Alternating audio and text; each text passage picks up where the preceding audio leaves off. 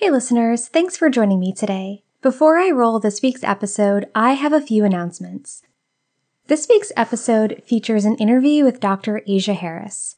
About a week after we recorded the episode, she received notification that she passed her boards, which means that Dr. Harris is now a board-certified physician in family medicine. This is a huge accomplishment and worth celebrating, so if after this episode you want to send her a note of congratulations, head on over to her social media accounts and drop her a note. I'm sure she would be extremely appreciative. Second, I'm all about celebrating achievements, but I'm not always great about celebrating my own. So I do want to take a moment to celebrate myself. 2 days after we recorded this episode, I found out that I passed all of my exams in my master's program in infectious diseases. By the end of the month, I will have submitted my thesis, and that means that I will be done with my program. Just a note to listeners out there who are thinking of trying something new, I highly encourage you to do it. I have always loved science and medicine, but for whatever reason have pursued squishier degrees that indeed have served me well. But I finally mustered the courage to pursue a degree in infectious diseases, and I can't stress enough how glad I am that I did. There's no doubt that it was difficult sometimes. The content was challenging, as was managing the sheer volume of work while also working full-time. But I did it, and I did it well. So again, if you are thinking of trying something hard, do it. When you accomplish your goal, and you will if you put in the work and believe in yourself, your only regret will be that you didn't pursue it sooner. And lastly, I've pre-recorded many episodes in anticipation of some very busy weeks. So if I get a listener question, it may not be possible to incorporate it into something pre-recorded. So in that case, I will release a bonus, so be on the lookout. All right, let's get on with the show. Enjoy this week's episode.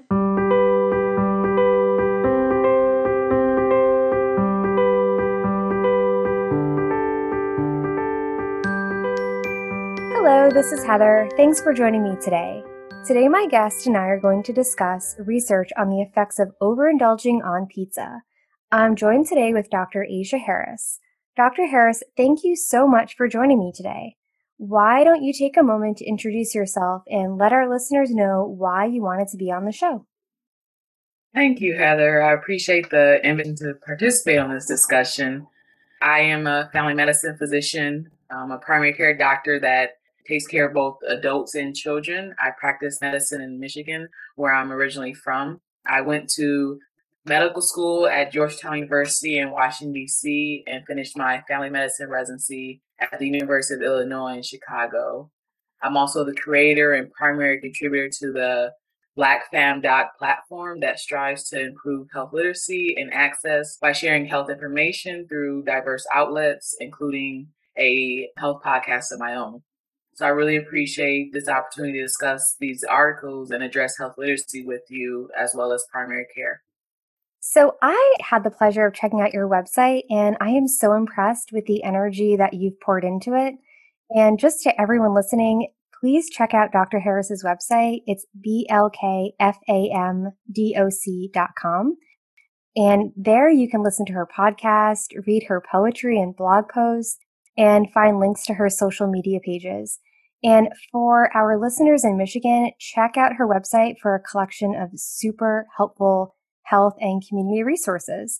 Thank you for putting that together. As a librarian, I'm just so tickled. So before we get started, we need to address two administrative details. First of all, Dr. Harris and I have no conflicts of interest, which means that we have not received any funding with respect to any of the studies that we're going to be talking about. And as a disclaimer, information presented on this show and any related outlets such as social media and the website is for entertainment and informational purposes only. It is not intended to provide health or medical advice. And if you have any questions or concerns about any of the information presented by anyone or anyone affiliated with the podcast, consult your healthcare provider. As you've heard several times before, consult your healthcare provider before making any changes to your health, wellness, medical, nutrition, or fitness regimen.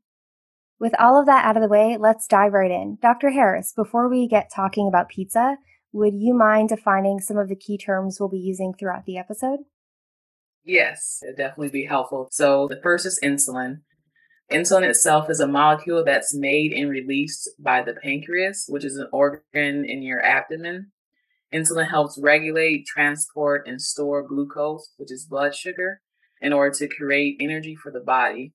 It's also released in response to blood sugar levels. So it increases when you eat food because your blood sugar levels increase when you eat food. Blood sugar is when glucose is actually in a person's bloodstream. And another thing I want to discuss was metabolism. So, energy metabolism is the process of changing food into energy, and glucose is a main source of energy. Another source of energy is carbohydrates. Carbohydrates are large molecules in food that are broken down into glucose in order to create energy. One of the ways that energy is used is actually stored. Energy storage or energy reserve is the storage of energy for a short term period, which can be done by glycogen from glucose or for a long period from triglycerides from fat. Thank you. That's so helpful. I think listeners will really appreciate hearing some of the terms because it's not always easy to remember to say the easiest term. So thank you. Would you mind giving an overview of the article we're going to discuss today? Yes, so the journal article that we're going to discuss evaluate the metabolic, endocrine, appetite, and mood responses after individuals who participated ate pizza. And they either had the feeling of general fullness or they ate the pizza to a point where they weren't able to eat anymore. So that was like maximum fullness. And the responses were measured based on blood work, body measurements, as well as validated surveys. And they were compared between the different groups as far as what they ate at that time. So thank you so much for saying that. Would you mind telling me why this article is important? So it's about overindulging on pizza, and the researchers measured various outcomes. Would you mind describing what those outcomes are and why it's important? So this article addressed multiple things, but the overindulgence is the main thing as far as either to a point of fullness or to a point where they aren't able to eat anymore. This is important because of the prevalence of obesity or excess body weight. It has continued to increase over the years and is associated with additional diseases such as heart disease, diabetes, and other medical complications. The study itself recognizes how calorie intake or increased food intake can impact a person physiologically, emotionally, and mentally. And so they looked at those responses depending on the different groups. And the study also wanted to look at how specific measurements and values changed when a person ate extra pizza versus when they ate to a maximum fullness sensation. And in a world where there's delicious food, varying portion sizes, as well as more processed food and less physical activity, increased calorie intake contributes to increased weight gain, obesity, and medical problems associated with that weight and obesity. Thank you. This sounds like a really important topic. So, why don't we talk about it in the context of pizza? So, the title of the news article we're discussing is Pig Out. You can eat all the pizza you want occasionally without damaging your health, study says. As of August 24th, the day we're recording this episode, this article was shared on Facebook and Twitter 3,100 times. The article summarizes a research study in which male participants aged 22 to 37 were invited to indulge in pizza. The author of the article wrote, "Love a good slice of pizza? How about 12? Whether you're going to Thanksgiving dinner or an all-you-can-eat buffet, researchers have good news for foodies.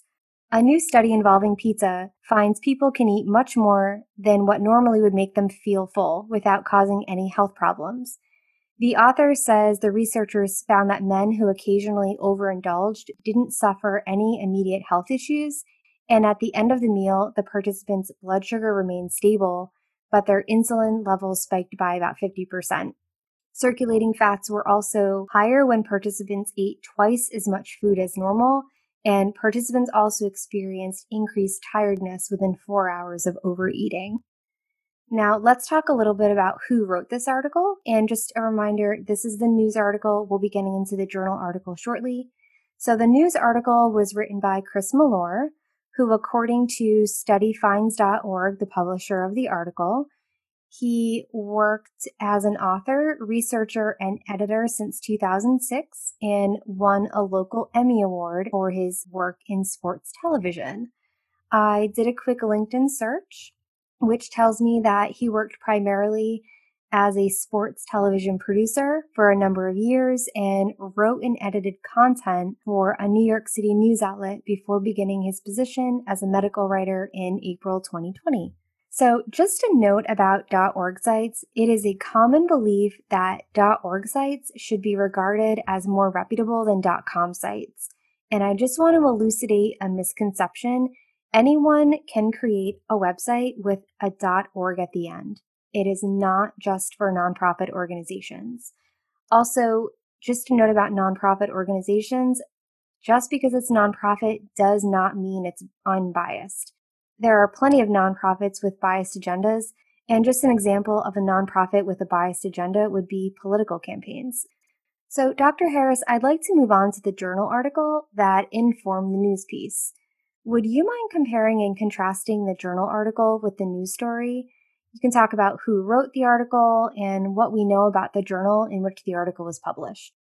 Yes. So, first off, the authors of the article were associated with many universities, including the University of Bath in the UK, Mahidol University in Thailand, Loughborough University in the UK, as well as the University of Bristol, which is also in the UK.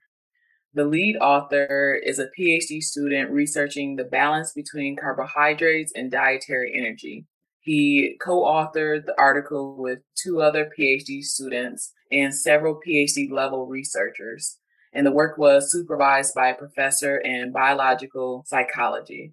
The British Journal of Nutrition is a legitimate peer-reviewed journal established in 1947. It's an international journal that publishes original papers and review articles across a full spectrum of nutritional science. All original research articles undergo a peer review, which is an important part of the research process. The study in the article evaluated multiple parameters based on measurements and survey responses to determine statistically significant data.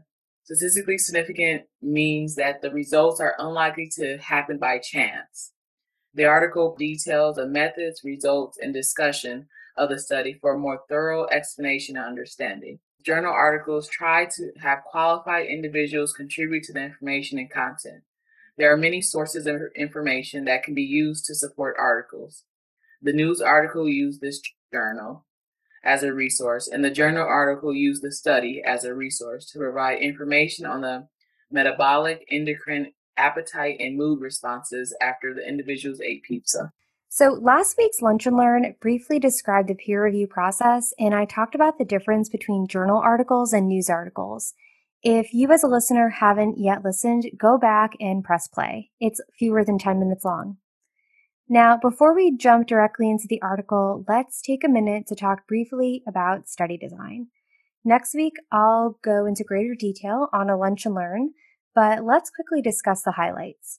This article used a randomized control trial, which we'll call an RCT from now on, and an RCT compares head-to-head two or more groups of people receiving different treatments or exposure.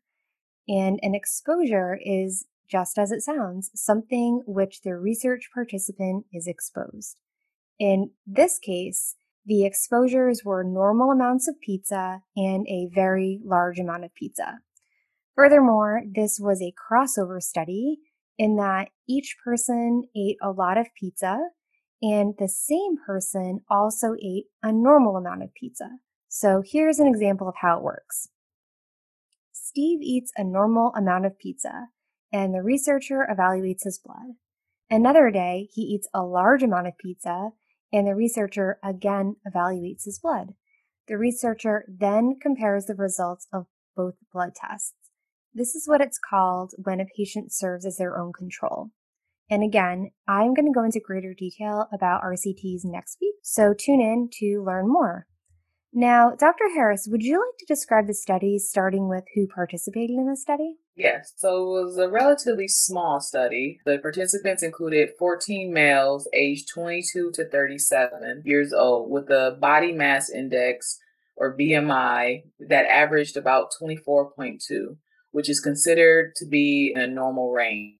It's so interesting that the study included only 14 people and that it included only young men within a normal weight range because the study actually invited people between 18 and 65 years of age with a BMI within normal or overweight range, but it did exclude those with obesity. Also, participants could not have any metabolic diseases or have partaked in any lifestyle activities that would harm the participant or influence the results of the study.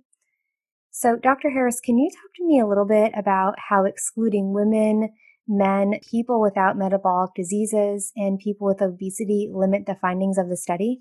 Yeah, so the fact that the study didn't include women, older individuals, or people considered to be in the obese range makes it less likely to be generalizable to the community.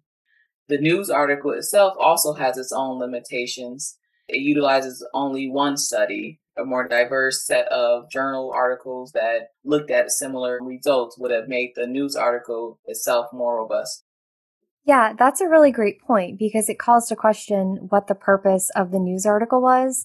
And if they were really trying to provide information about how to live a healthy lifestyle, they probably would have used the results of more than one study. But they wrote a very sensational headline, which encouraged you to click. So you will click their ads and generate revenue for the site. Let's move back to the study. Can you tell me what the researchers actually did and what outcomes they were looking for? You mentioned before that the researchers used blood tests to measure the participants' blood after eating pizza. Can you tell me what exactly they did and what they were looking for in those blood tests? Yes, I can talk about their overall method of the study. So, on one day, participants ate a normal amount of pizza that generally satisfied their appetite. So, when people eat and are like, oh, I kind of feel full, that's where most of the people stop. On another day, they ate until they couldn't eat anymore. So, they went to that level of fullness, but then they kept eating because they still had space, they still had energy, they still have some desire to take in a little bit more pizza. On a day that they were asked to eat to the maximum amount, the participants consumed 29 to 227% more pizza than they did on the day that they had a normal amount of pizza. The average intake on the overeating day was about double, and they ate double the amount of carbohydrates, fats, salt, and protein. The carbohydrates included very few grams of fiber, and the fats included high amounts of saturated fats. They also looked at various outcomes that describe the metabolic, endocrine, appetite, and mood responses.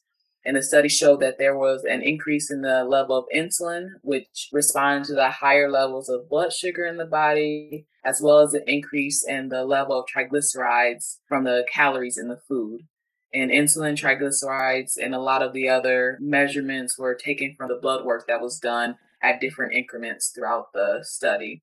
The increases were statistically significant, meaning that they were less likely to happen by chance. And when the levels were compared between the people who ate to the point that they couldn't eat anymore compared to the people who ate to general fullness, that's what the statistically significant results mean. These increases were statistically significant, meaning they did not happen by chance. When the levels were compared between the people who maximally ate compared to the people who ate to a general fullness. Also, the increase in triglycerides would be considered to be clinically significant. Clinically significance depicts the impact on actual clinical practice. The triglycerides are molecules that are stored as fat cells for energy and ultimately can increase weight and risk of obesity.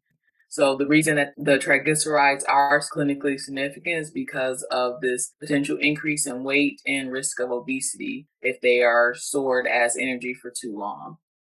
Additionally, the study did evaluate different body measurements and found that the abdominal diameter increased for the people who ate to a point beyond general fullness. And that increase was statistically significant, though not very clinically significant, because a small change in the diameter of your abdomen doesn't really change the fit of clothes. Thank you so much for breaking that down. I really appreciate it. And I'm so glad we had the opportunity to really break down the article. It's pretty evident from the news article that it didn't fully describe the study or address the outcomes and limitations with the same level of detail as in the journal article. Before we close out the episode, I have some specific questions, mostly related to the consequences of the biometric changes. So, can you tell me if there are any consequences of insulin spikes? So, an increase in insulin is usually a response to an increase in blood sugar in order to help regulate the blood sugar level in someone's system. If an individual has a normal insulin response to the blood sugar level and a normal kidney function, then an increase or immediate spike in insulin is unlikely to cause short term side effects. That being said, if a person has excess insulin or decreased kidney function for acute or chronic reasons, an insulin spike for any reason can potentially cause hypoglycemia, which is low blood sugar, which can cause a person to feel ill, confused, or even cause seizures for some individuals. Oh my goodness. So, it sounds like we do not want our insulin to constantly be spiking. So, another question: what are the consequences of increased triglycerides? Yeah, so increased or excess triglycerides in the body get stored as fat cells for energy reserve. So that way, if your body needs more energy, it goes to these fat cells to produce more energy availability. This increase in triglycerides from the extra calorie intake from the study, for example, it was statistically significant, but an increase in triglycerides also means an increase in fat cells in the long run, which means an increase in weight and an increased risk of obesity over time. Thank you. So, there's a lot of talk about good fats versus bad fats. Can you talk a little about the difference between these two fats? And also, are fats bad for us? Yes, so there are good fats and bad fats as far as the simple terms for them. Fats are often broken down into saturated and unsaturated fats, which differ based on the molecular bonds. Good fats are liquids at room temperature, but bad fats are solids at room temperature because they tend to have a higher melting point. So good fats are usually coming from plants and fish, while bad fats or less healthy fats are usually coming from other meats or processed foods.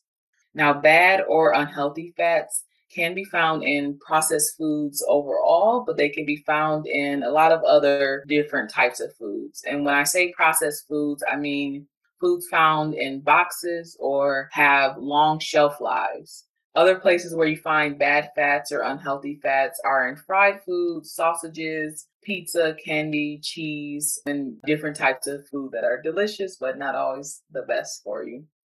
Now, the consumption of bad foods that include bad fats can increase the risk of heart disease, diabetes, and high cholesterol, which in turn also increases someone's risk of heart attacks and strokes. Thank you. So, we're going to talk just a second about whether or not pizza is sort of a bad food that you should be eating a lot. But I've got one more question about blood sugar. So, is there a consequence of having elevated levels of sugar and fat in the blood?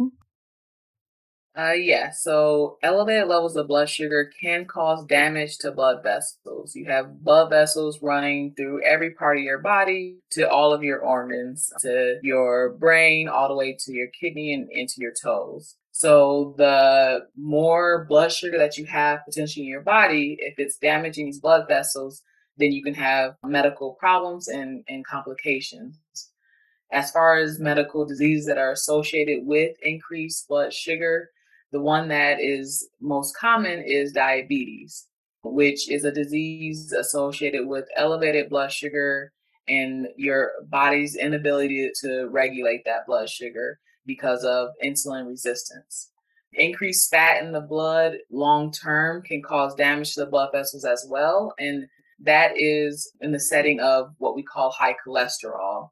So when people have potentially like heart attacks or strokes. Those are diseases that are caused by the narrowing of the blood vessels, which is usually associated with high cholesterol or fat within the blood vessels.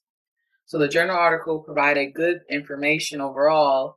It broke down how well the body could respond to extra consumption of food.